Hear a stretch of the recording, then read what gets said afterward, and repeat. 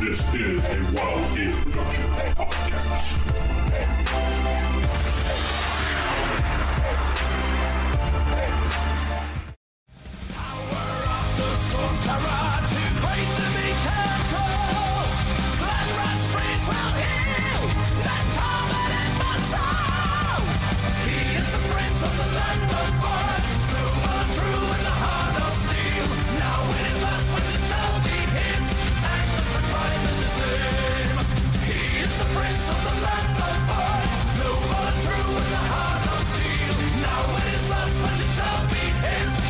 Listening to the Roll for Initiative podcast, the only Advanced Dungeons & Dragons First Edition podcast out there. It's the Roll for Initiative podcast. We're in volume number 7, issue 198. This is Vince, and I'm sitting with Matt. Hello, everyone. And Nick. Hi, everybody. We're back for another show. We're going to start things off right away by saying thank you for those that have written in and supported us all these years and given us suggestions and you know, some praise and some constructive criticism. We love that thing. Keep it up. rfistaff@gmail.com. I'd like to thank a bunch of people writing us in saying, can you put us on Google Play Podcasts, which we are now on. So if you are an Android user, hop on over to Google Play Music, look under the podcast, you'll find Roll for Initiative right there. We'll include a link just in case in our show notes. Matt, you can just throw that in there in a short link or something. And yeah, it will be there. So we can have it there for you listeners who are Android fans that have been using whatever other app you've been using to listen to us, and we appreciate that because, you know, we love you too. Just because you don't have an iPhone doesn't mean... Yeah. Yes. We appreciate your patronage. Yeah, exactly. Just because you have an iPhone doesn't mean there's something wrong with you. Oh, way to go. I'm teasing. I mean, that was Jason's whole thing. You don't have an iPhone, too bad. Right. Wow. Yeah. Remember he did the original advertisement was an iPhone app for remember that, Matt? At Gen Con we handed that out? Yeah, we had the iPhone app on Libsyn. We had that. Yeah, and then we also had 2 separate feeds, one for AAC and one for MP3. The AAC was a great idea, and I'm really sorry that Apple dropped the ball on that, because it was kind of cool, the chaptering, but whatever. Right. The problem was the Android people, it didn't. Most podcast apps outside of Apple didn't really work with the chaptering. So it just never got adapted, and a lot of people just never used it. Really. Yeah. But I think our feed for that one wasn't really the most downloaded. It was just the main feed that most people went after. Right. MP3 was the most universally compatible format, and that's what won. Oh, sometimes more features don't necessarily mean higher adoption rates. People fear change. Yeah. All right, well, why don't we just get right into what everybody's here for, and that's talking about 1E. So we'll head into those table manners. Typical. Of all the evil creatures in the world, I had to find one with table manners. What, are you kidding me? I spent years cultivating the worst table manners on the planet. Table manners. All right, everybody.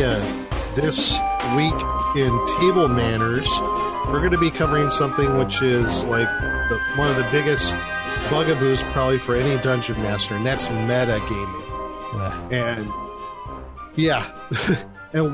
and how to prevent it if you can. So just to get the definition out there in the open so everybody knows where we're going at, we at least have a baseline. Metagaming is basically taking player knowledge for something in the campaign, in the game, and using it to their advantage to make it character knowledge, essentially. I think we can all agree upon that definition, right? Yeah. That makes sense? Yes. So, it's like, what do you do when you have players starting to metagame? It's like, and sometimes it's hard to differentiate between character knowledge and player knowledge. Some players are real tricky about it. And how can you be proactive as a DM to maybe prevent, metagaming going on in your campaign? And if you're one of those DMs, maybe you allow it from time to time. I mean, what do you do in that circumstance? And how does it affect your whole game? How does it affect your campaign world? So there was actually another argument to this whole thing that was on Reddit a couple weeks ago. It was in the OSR gaming forums. It was something like how to embrace metagaming and it's a good tool for DMs. I'm like, really? No, it's not. No, I disagree. The guy wrote a whole blog article supporting it and why his game is so much better because he allows it. And I didn't really like it. If I could find the link, I'll give it to you, Matt. But if you happen to Google foo that on OSR Reddit, you can throw that into the show notes so people could just see another side of this whole entire thing. But continue, Nick. Well, going along with that vein, I'll be right up front and say I don't like it. No one really. I don't like metagaming because I think that's if there is a form of cheating, that's it. You know, yeah, it's something, and it's something I think that people do. I think for the most part, I think most people do it in game and they're not aware that they're doing it. I give most people the benefit of the doubt, but there are times where people do use knowledge of the game world and the monsters in it, and they use it to their advantage, even though there is no rhyme or reason why that character should have knowledge of it. I mean, I'll give an example of it. You create a character. Say your character is, I'll say, a barbarian. Roar. Okay. Yes. He's a barbarian. Halfling. We'll call him Thrud. Thrud. Thrud the barbarian. If anybody read White Dwarf in the day, then you know who I'm talking about. Can I be a gnome barbarian? Sure. Then I'll promptly kill him and make one according to the rules. Oh, okay. Anyway. Well, so we have Thrud the barbarian here, okay? And Thrud grew up in his village, and in his village in the way up north, okay? And he is only knowledgeable of the local surrounding area, just the local geography. Maybe there's a mountain range, there's some forest, there's a tundra. Maybe there's some other, maybe a handful of villages around. Maybe not even he'd been to all of them. And maybe there's some legends, some myths, some areas that they're taboo not to go to. But outside of that, Thrud has no knowledge of anything outside of that world. He's maybe heard rumors, or he's heard like just hearsay from like far off travelers, but like Thrud's not going to have the integral knowledge of the inner workings of the city of Greyhawk and every single thing that goes on in there. No, that's not how it works. Yeah, it's true. And you could say that from any other character. If you have a character that was in a city, they only know about really what's going on in their city for the most part. I mean, are they going to be extremely knowledgeable all about like on far off lands? More than likely, no. It depends on what the type of character it is. I can maybe see for like a cleric or a magic user, they might be more knowledgeable on those things. But if you're a thief, probably not so much. You only know the inner workings of where you're at. Mm-hmm. I mean, it's like me living up here in Northeast Ohio. I mean, do I really know it barring internet and all that crap? I mean, but do I really know what goes on in the day-to-day in Chicago or New York City? Like, do I know where to go to get the best pizza, Other than Googling it now. I mean, you get what I'm saying. Right, yeah. That's where I kind of, just for me, when I make a campaign world, particularly the new campaign that we started about a year ago, it's like I only gave enough information to those characters that they would actually know about. That's it. That's all they know. I mean, and I just when it comes to things like out of character knowledge, I just don't like it. I think that's going beyond the spirit of the game. I think you're just gaming the system there and using it to your advantage. So that's part I guess in a nutshell, how I kind of look at it. So, so guys, I throw it out there. How do you kind of handle it, and what are your thoughts on it? Well, So I guess start with you, Vince. oh, okay. For metagaming, it's really hard sometimes to run a campaign and prevent players from metagaming, like you said, but that's why I change a lot of things up, and I tell them right off the bat, metagaming is not going to help you. So if you know something about a creature, fine. You want to use it, fine, but it's not going to work because I'm changing everything around right off the bat. What you see in this book, Right. sure, you may know it after all these years of 40-something years of looking at these books, but doesn't mean it's always going to be the same in my game. It may change from game to game because everything evolves in the world, so... But the metagaming that I have run into in the past year is people like the blatant metagaming of, okay, so Nick, you and Matt are playing, and Nick, you're scouting ahead. You walk into a room, and I describe the room. Okay, so Nick, in the room, you see this in the corner, hidden in the back, dark. Nick, you find out there's something over there with your infravision or whatever. You see that.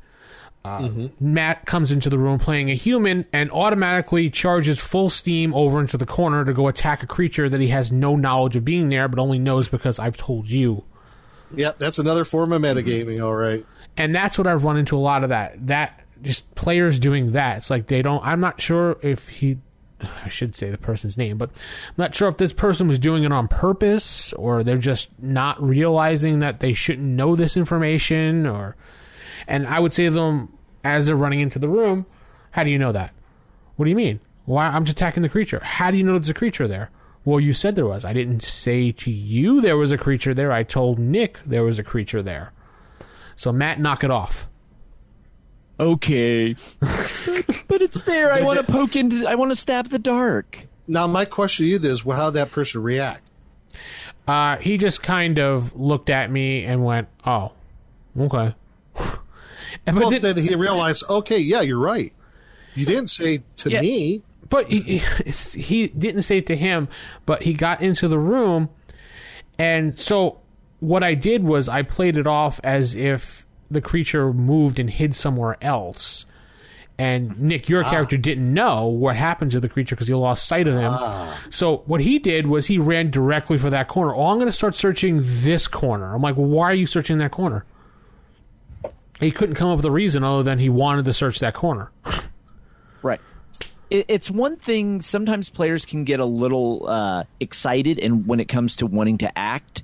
So therefore they'll be like, oh, I go charge, that corner and kill the monster. But then you point out you wouldn't know that. And they're like, oh. But then if they start trying to...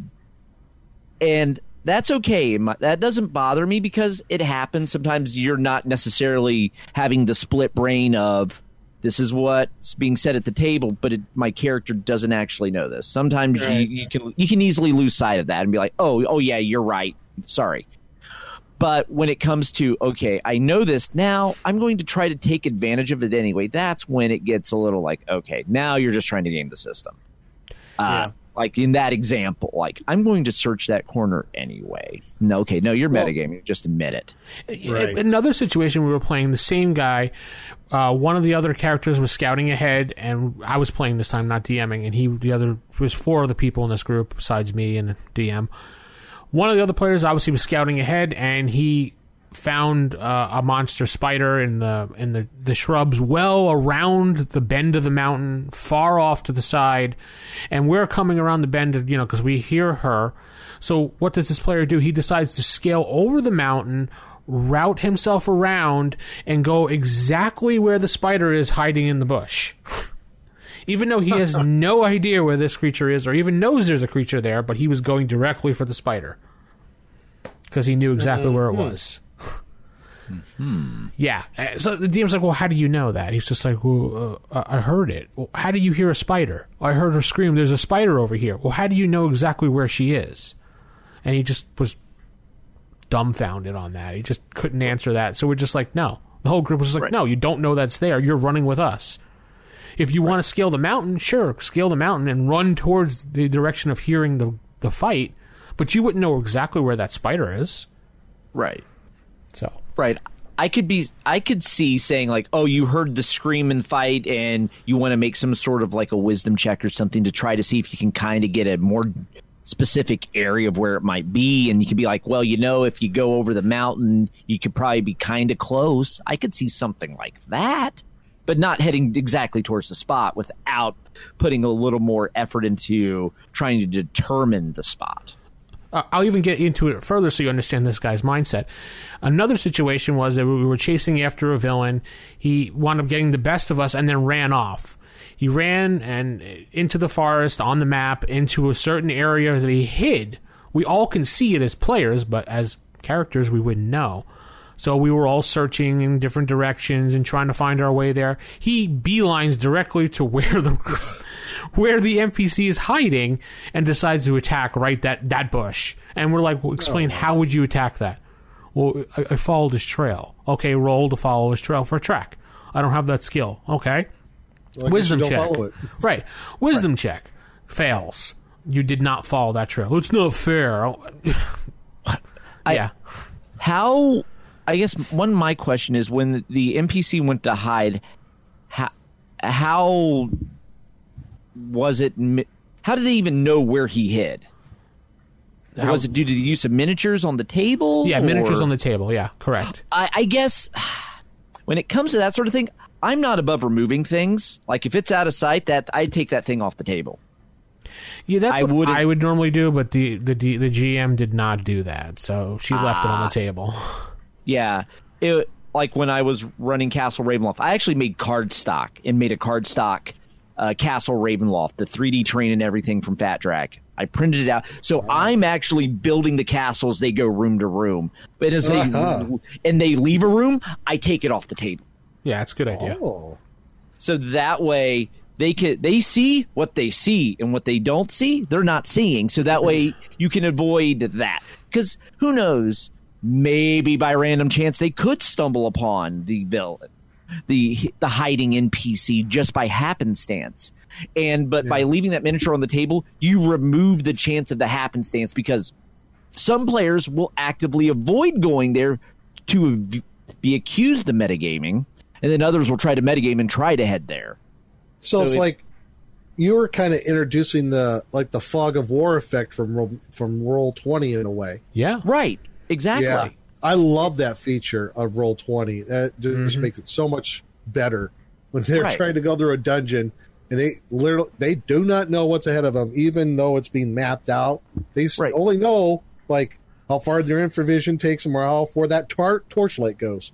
Right. So, yeah, especially considering when I was doing this, they also had a portable hull, so they were walking through walls. Oh, jeez. So, which gets really interesting when you get into circular spires in Castle Ravenloft. Yeah.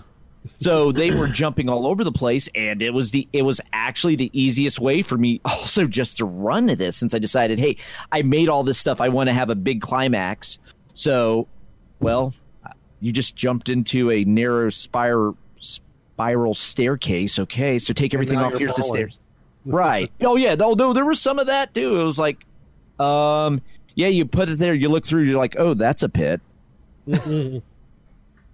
One question I got to you guys is, what do you think is the most common form of metagaming? I think it's monster knowledge. Yeah. Yeah, I would say that's probably the most common to run into. And that's also, I think, the easiest to inadvertently do. Yeah. And then, but some of that, for like your more common monsters, I could even let slide in a game.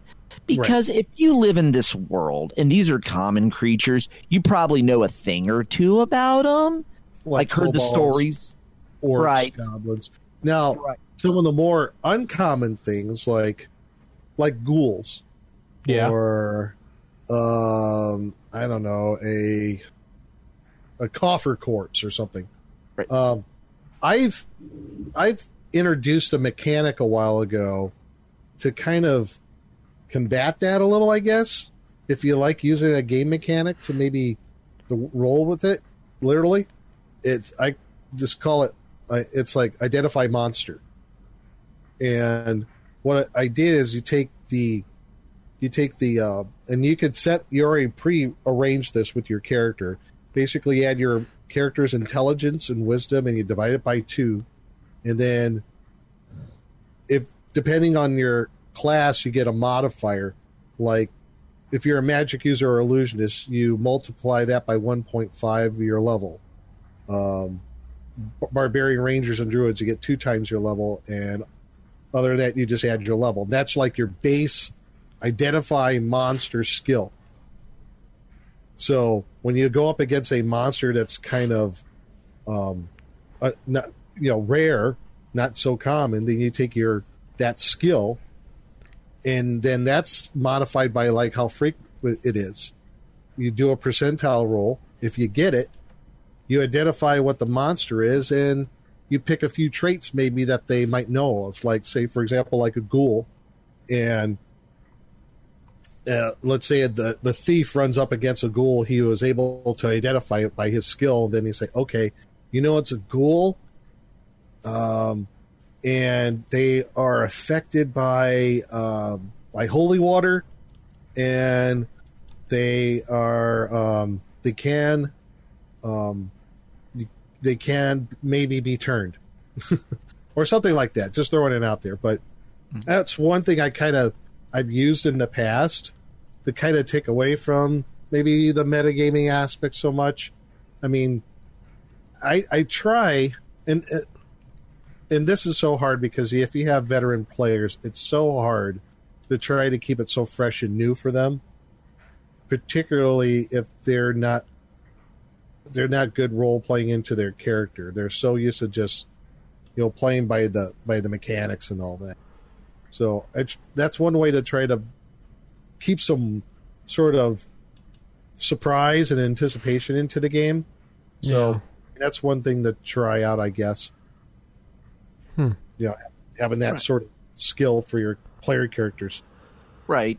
I could even see when it comes to like some of the various forms of like the incorporeal undead, you might not even know exactly which one it is, but you could be like, you think it's either this, or this, but you're not sure. Yeah, could be. It's like it could be a specter, but it could be a ghost. You don't know. Right.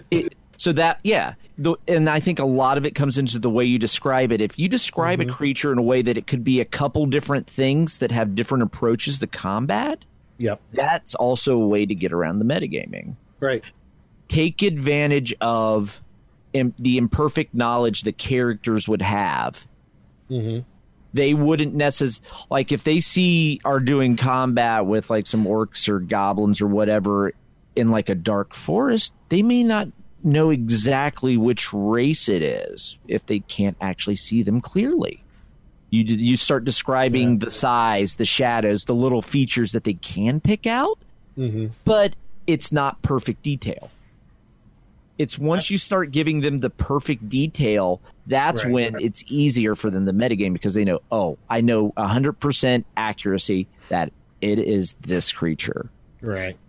And that just takes away the fun and wonderment of it all. The best role players are the ones where they understand that, like if you're playing a first level character or first through third level character, low level, from there on, their knowledge of the world is very limited. And if they understand that going into the game world, I guess that if we're talking about ways to combat metagaming, if you lay that out at the very beginning of a campaign, I think that really takes a lot of the metagaming stuff out of the equation. It's like sometimes you have to be right up front with the players and say, okay, your first level characters, remember, keep in mind, even though you as a player know everything about this game system, your character only knows this little amount of knowledge of where they're from and this much about the game world, and that's it. And you have to keep that in mind. I think that if you're right up front with that with the players, that'll go a long way. Right. I think having reinforcing the expectations of what their character's place in the world is, that they're not this well-traveled, seen it all. unless maybe that's part of their backstory is that they kind of are, but that's more of us that they have traveled to all these places. But then there's a whole different story adventure being planned at that point. Because like when it comes to the undead and stuff, I would say your cleric is going to have a better chance of being able to properly identify, because part of their training, I think, would be to know these are the undead. So at that point, I'm like, if a cleric says like, oh, is able to identify that, I'm like, okay, that I can explain that.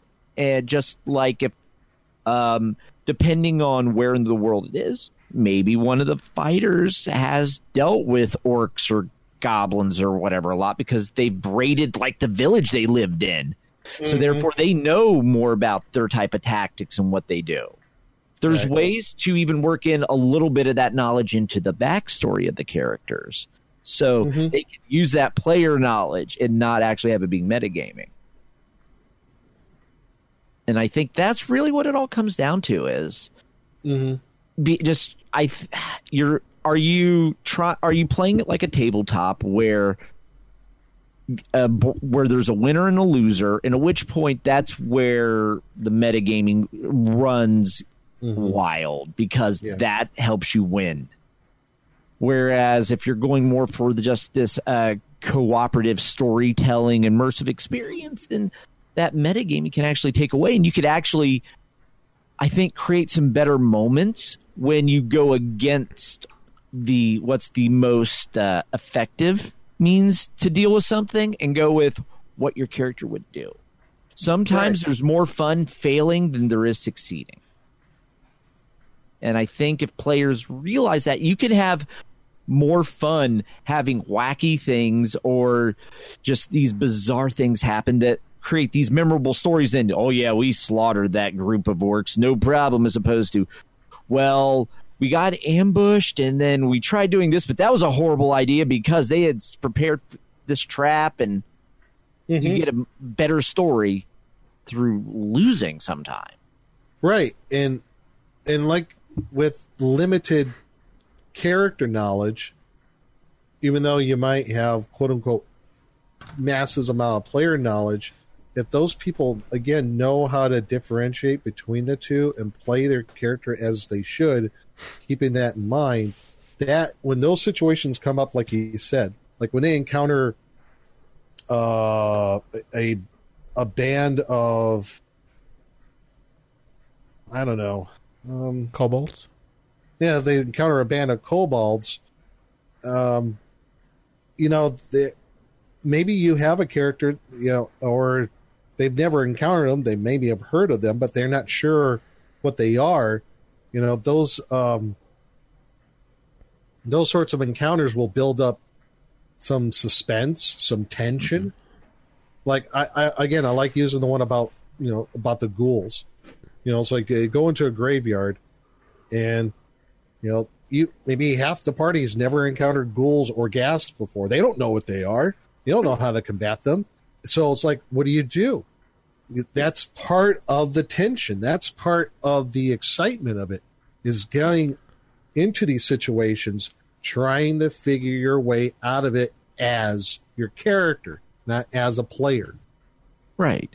And then in the instance of the ghouls, would the players even be able to determine the difference between, say, a zombie and a ghoul?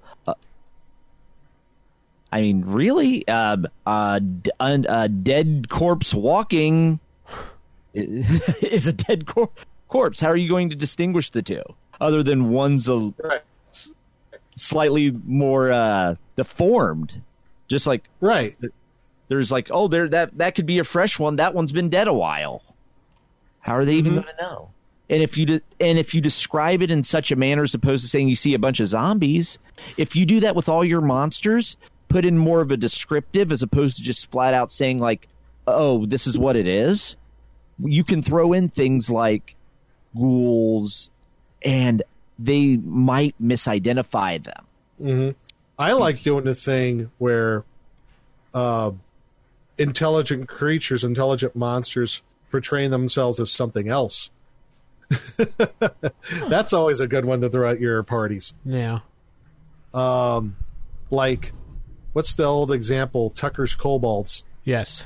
Wasn't there a situation where they had the Tucker kobolds are in a corridor and they're trying to, and they portray themselves like this whole elaborate with all the effects and everything that the party thinks that they're encountering a dragon. So, you know, so that's another way you could kind of get around it. Oh my God, it's a dragon. We got to get out of here, man. Like, nope, not it. Right. You know, stuff like that. There's ways around it, being clever as a DM. So, I don't know. What else do you think? Is there anything else as far as like metagaming, how to get around it or how to deal with it in your game? I think we pretty much covered it. I think so. Yeah, I really do. Because, I mean, really, the biggest thing to avoid metagaming is have the social agreement between everyone involved that we're going to try to avoid it. Right. And if you're called out for it, don't argue. Just, you know, right. If the whole entire group is like, yeah, dude, you're metagaming, you got to be like, okay, dude, sorry. Yeah. We always say, hey, that's player knowledge. That's player knowledge. And everybody's like, oh, yeah, you're right. Damn, I'm sorry. Right. Yeah, it happens. People are apologetic about it, unless they were really trying to be conniving about it. Right. Yeah, unless you're playing a game like Top Secret where it actually says player knowledge is character knowledge when it comes to like technical skills or something. Well, that's just a whole different thing, though. Yeah, different game, different beast. Yes, it is. So with that being said, from all of us, put it out there to our listeners. What do you do with metagaming? How do you deal with it? And let us know. Just write in. Go to iTunes, maybe drop us a line there, and let us know how you deal with metagaming, how you prevent it. And so with that being said, I guess let's move on to our next segment, the treasure chest. You have opened the treasure chest. You may choose an item. Treasure chest. What are we going to do? So I'm pulling out another item from my book. This is a kind of a pretty cool item that my players enjoyed when we first pulled this out of the book from a long time ago. It's called the Magic Cart. So the Magic Cart is worth 1,000 gold in value, and the XP is about 500. This item appears to be a small miniature cart and can fit in the size of the palm of a normal human. To use this item, the owner must place it on the ground, tap it once, and then proclaim a direction or a destination of the travel known to the owner. Now, of course, known to the owner means like the rider, meaning like a town or location, not like take me to the lost city of Zandu that you have no idea where that is. It doesn't work that way. Because players will be like, take me that to... would be like artifact level. Yeah. Take me to the MacGuffin item of this campaign. Okay, campaign over. Yeah. Once that is said and complete, the cart will grow in size to that of a cart that will hold 4 average-sized humans and move forward at a normal 1-horse pace. Once the driver or the owner instructs it to move. So basically, whatever, move forward, whatever you guys decide it is. The cart can be controlled by the owner or driver by mimicking that he is holding the tethers of the ropes, directing the cart as he so pleases. Should the riders in the cart have a long journey, the cart will progress forward as the riders sleep. Now, at this point, it's up to the DM to decide, will the cart act like the horses are just moving forward and not just go into the water? Will it follow the road? It's kind of up to a DM at this point. Right.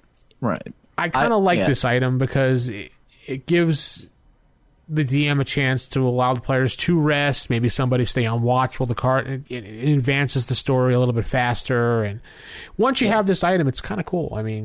Yeah. No, I like this. It, as you were saying, it gets around some of the, we got to camp, we got to have a watch, we got to, it lets you speed things up, and having the nice little autopilot cart is horribly handy, and you don't have to worry about feeding horses and all the equine care. It looks a little strange, but Right. And I could absolutely see all the players be like, let's all just rest at once on this, at which point they could easily get carjacked or cart jacked. Yeah, cart jacked. Well, my players knew better, and they did not do that. One person was always awake because they're always so afraid that someone will attack them. So yeah. I got a question. If you're attacked while in this cart, can you increase the pace of it? Yeah, the pace can be moved forward to mimic a horse as far as really fast, really slow, a trot, like a really just small pace. It basically cool. It mimics the horse in every way, except you don't have to worry about feeding or letting it rest or water or letting it poop, whatever a horse wants to do. Right. So and the smell's gone too. Yeah. And I do like how the requirement is it must be placed on the ground, so that way someone can't come up to you and tap your little cart while you're still holding it and have a cart fall on you. That would be hilarious. That would be funny. Yeah. Now, the thing is, you can decide as well. Excuse me, thump. Oh, God, I'm sorry. Yeah, back pains. The one thing you can decide as the DM as well is when it gets to the destination, does it just shrink into a small little cart, or do you wait till the characters get off the cart? Because that'd be kind of funny. It gets there and all of a sudden, everybody's stuck in this little sized cart dead. Or they all like flop out of it when it shrinks. Now my question though is, what if the player or the character thinks they know where something is and they say, take me to this, and it's actually not there? What does the cart do? Yeah, that's up to a DM. It's kind of a DM fiat thing. I mean, it's supposed to work on, okay, this is the direction you want it to go, it'll go that direction. Yeah. If it doesn't happen to be there, it's not there. Okay. I think I know the Temple of Elemental Evil is here. Well, that's what I would, as a DM, I would say, okay, if you think it's there, that's where you're going. It might not be the right spot. It's right. It's basically to mimic the whole entire horse cart thing, but allow you to put it in your pocket and use it as you need it. Yeah. I almost started thinking, what if you had some like bad magic GPS? So Apple's first GPS? Yes, it'll take you there, but it doesn't take the most direct route. Or it takes the most direct route through the water. Speaking of that, this is a great item if you need to travel underwater. It would work, right? You'd just travel across the floor of the lake or the river or the ocean or whatever. Sure. Yeah, you're the DM. Why not? Yeah. Right. Yeah. If you had a way to make a little dome so you guys could breathe underwater. Water breathing rings, or if you had rings of water breathing, armor doesn't rust. Right. Yeah, it's a magic card. Yeah. Bag of holding. That's where you put all your stuff in. Yeah. Put the bag of holding over your head. There you go. or that'll work. 10 minutes of air, bro, man. 10 minutes of air.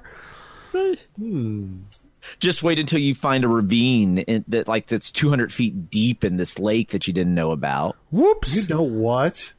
I just saw a way that you could use this on the water if you're smart enough. Tell us. Because the cart has wheels. Uh-huh. You make some sort of contraption. You fjord it. That you have the wheels go into some sort of contraption with a propeller or something like that, So it's a submarine? No, not a submarine. Like you're on a... like a pontoon? Yeah. Oh, so it's a pontoon. Got it. Okay. So you put like the pontoon things on the side of the cart. Uh-huh. Yeah, and then you do that. And then you put, get a little propeller. Put paddles on the wheels, and there you go. And then you get to the other side of the lake, and it just becomes a small miniature cart, and you go plunk into the water. Yeah. I'm just thinking it's like the Evil Dead car or something like that. It just tosses you out. It's Christine. Yeah, Christine. Yeah. It just tosses you out. Oh, you could make an evil version of this. I wonder how, though. I'm sure you could do a lot more than that with this. Uh-huh. But yeah, that's something that I've used in my games. It's in my little red book of magical items that I have. So that is. That's a cool item. I like it. Yeah, as time goes on, I'll keep like throwing things out just for fun. People like to see these little homemade items, and they're kind of fun, some of them. So yeah, I like it. I'm going to borrow it.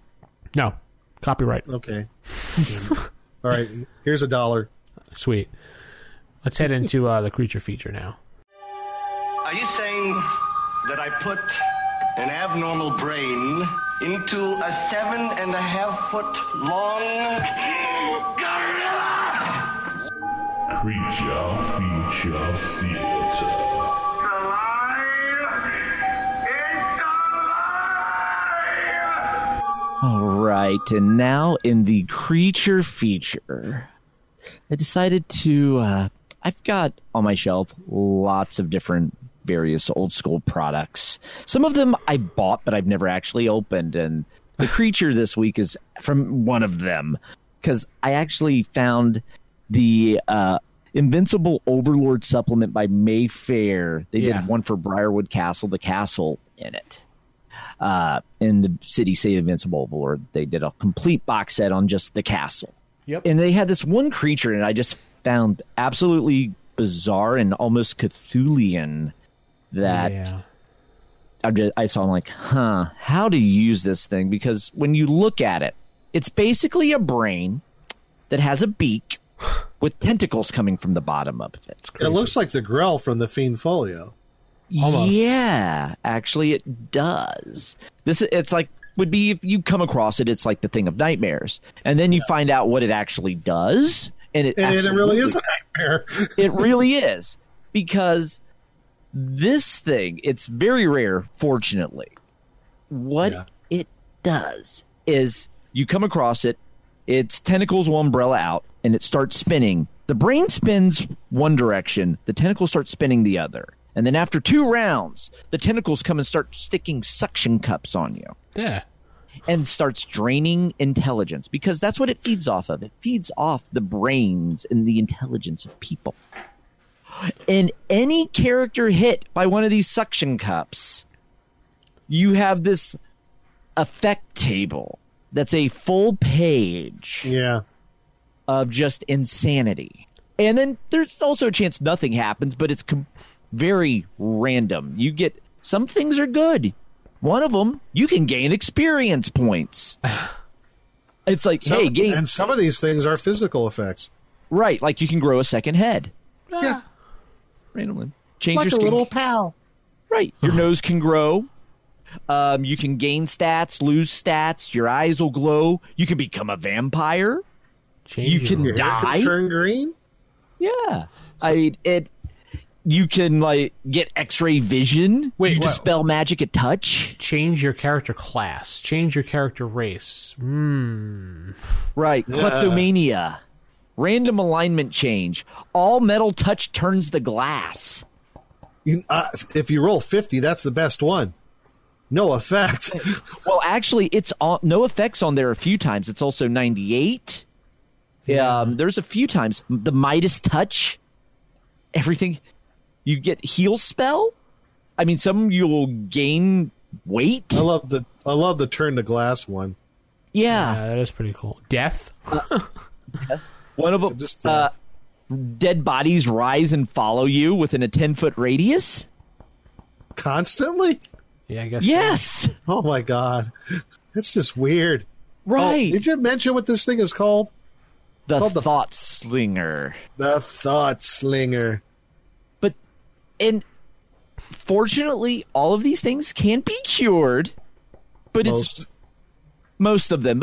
Some of the more permanent, like death, would be a little difficult. Yeah. But the way you cure it, one, you have to kill a Thought Slinger. Not the one that gave you it, just a Thought Slinger. And then you have to wear its beak. Ugh. Killing it's not enough. You actually have to wear the beak. What the... This is like, I don't know what's going on here. I don't know why it exists, because it gives no ecology whatsoever. I tried figuring out ecology for it. I couldn't find anything. So don't worry about ecology, a lot of this stuff. It just exists because it exists. So this table, did someone actually draw the outline to that, or is that just the way it came? Or that is actually a scan from the book. I scanned the book for the page that we're looking at, and that was actually that wavy. So I think they were going for that parchment look. I think so, too. Yeah. There's one thing you can get. You can become a Lanthrocorp. You're suddenly a werewolf. Okay. Yeah. Oh, shrink and grow. Summon a random demon. Hey. Poof. Nice. I could even see if one of these were to latch onto a player and they get the good effect, I could see the other players trying to lunge into it to get the same effect. Because that's the net thing of this. It can trick you into thinking, oh, it's sucking my brain is good. Yeah, and also the fact that it's really good at detecting where there's magic user types around. It really is drawn to them. Right. That's one of its special abilities. Right. Because they know they have high intelligence. Yeah, and it also moves silently and has a 50% chance of surprising you when first encountered because it moves so quietly. This And thing it has was a built to 20% destroy magic users. Yes, and it has a 20% magic resistance as well. Because why So not? not only its regular saving throw, you have 20% magic resistance to get by. Right, and it has an AC of 2 unless you can get to its soft underbelly, which is a 9. That's what got 10 to 12 hit dice? Yeah. Huh. Yeah. And it is of low intelligence, and it says it actually... Because when you read it, it says it consumes the brain and gains 1d4 points of intelligence. So that means over time, that low intelligence would get smarter. Yeah, it goes from low to average. Right. But with that 1d4 intelligence, would you also be subtracting it from the player? Because it doesn't actually say to subtract it from the player, but I would almost say it would. As in, it also would do the 1d4 minus to your intelligence. Otherwise, I would. That's how I interpret it. It's adding its intelligence by subtracting yours. Right. That's why it's going after magic users mostly. Right. Oh, Because and it's the magic user, but it's sucking levels of spells away from the magic user. And it also, if it absorbs a magic user, it also absorbs the spells they know. So it now has the ability to use those. Yeah. So it's like low intelligence. That is on the scale. I'm looking here. Low is 5 to 7. So we'll just say it's on the low end of that. So we'll say it starts at 5. Okay. Right. So you roll a d4. Say you roll 3, so it goes up to 8. So you go from low to average. Yeah. And then it sucks let's say another 3 points. It goes from average to very. Yeah, you could easily have one of these running around as a super genius, and that's kind of scary. Yeah. Because I would say that, yeah, it says intelligence and low. Who's to say that? I think what you're thinking, Matt, is like, who's to say you haven't run into one that's already sucked up a lot of intelligence from multiple creatures? Right. It could be godlike intelligence for all you know. Right. You could have this. Just imagine if this was hidden somewhere in like a town and all these weird things are happening. Like you just start having NPCs have a bunch of NPCs and just roll on that table for the different effects. And the players come across this town, and it's kind of the thought slinger set up. This is its home. And then next thing you know, you have these people with like 2 heads and just all these aberrations. Wait a minute. I just thought of something that is so devious. You're going to love this. Let's say it starts off at low intelligence, okay? Mm-hmm. Let's say it goes all the way up to genius. All right. It sucks intelligence all the way. Once it reaches genius level, it splits off into 3 new thought slingers of low intelligence. That's how it reproduces. Oh. Ooh. Wow. Or something to that effect. It reaches a certain intelligence threshold. Its brain can't contain it, and it spawns off. It spawns off another one. Oh. Oh, I just made it even more nasty. Yay. Yeah. I could What do you even... mean there's another one? It just sucked up all of your intelligence, and you see it like splits open, and another one just comes out. What? Yeah. I could also see the players get like something like, say, like a nobility's daughter grows a second head or something. And then the players get sent, you got to go find this thing, kill it, get the beak, because you could also grind the beak up and make a potion out of it. And that'll really? nullify the effect as well. Yes. Where's that under? It's actually, I missed that. yeah, for characters hit more than once. That's if you get hit more than once, the effect's negated as random. But if if a character hit by a suction cup goes any sort of alteration, that alteration can be negated if the character kills a thought slinger, not necessarily the one causing the effect, and then wears its beak for a period of 1d6 rounds. Okay. And then there is also a line about a potion. Additionally, magic users can grind up slingers' beaks to create a potion having the same effect. Yeah. So this could even be like you need fetch the rare ingredient to cure something. Wow. But yeah, this is something that your players are going to have a little issue metagaming on, just because I doubt most of them have read the box set from the supplemental box set from the Mayfair City State of the Invincible Overlord. Because I even did some Googling on Thought Slinger. I was finding nothing on this outside of just, hey, it was mentioned in this box set.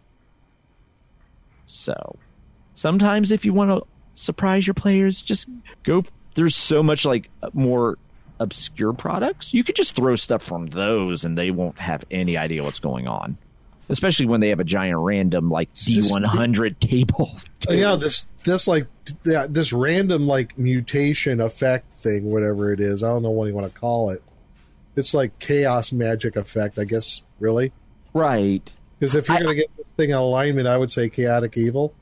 Yeah, yeah. It was you want them randomly teleport, age, character gets. You become astral. You go comatose for 2d12 days. I mean, it's very random. It's a very interesting table if you just want chaos magic, like you said. If you just need anything for just random goofy effects, this is a great table. Well, I'm just looking at it and where it says dispel magic touch. I would assume that's permanent. Yeah. Wow. It is. So you can never hold a magic item. Hey, drink this. Whoops. You will never be healed again by magical means. Yeah. Aww. Crazy. Yeah. But yeah, definitely something that will give your players nightmares. Oh, I just saw you can contract leprosy. Fun times. That's the least of your concerns when you roll on this table. Right. But yeah. Cool monster. I like it. Yeah, it is. This was one when I saw him, just this is so just unlike. I might have to introduce this into my current campaign. It's just so nasty. Yeah. I'm going to have to bury this pretty deep in the dungeon. Well, right. This would be something you, instead of having the beholder, you have this. Oh, yeah. Yeah. Imagine a fight between this and a beholder. Ooh. You stumble upon both of them. Just imagine what would happen to the beholder if it got hit with one of those tentacles. Oh, jeez.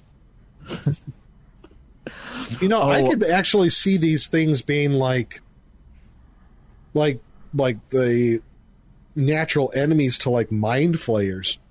Yeah. I'm now envisioning the whole mind flayer versus beholder versus thought slinger underground mob feud. They each have their own little organizations and they're battling each other. And that's how they maintain, and that's how they keep from taking over the world, is because they're battling each other. Oh, jeez. That'd be perfect.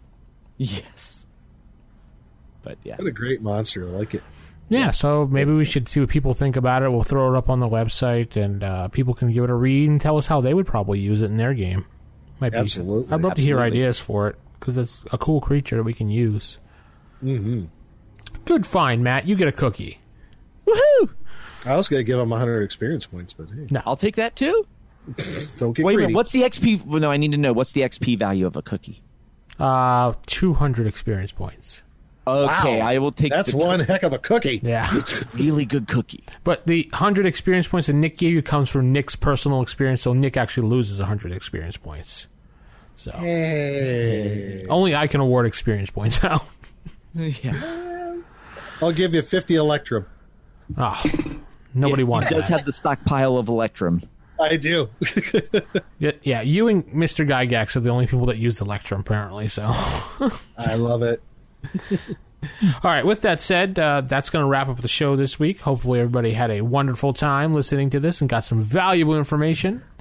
If you did or didn't, let us know. RFIstaff@gmail.com. Would you say they had a plethora? A plethora of information? Yes. See. Okay. Keep it original, keep it old school. Good night. Good night. Bye.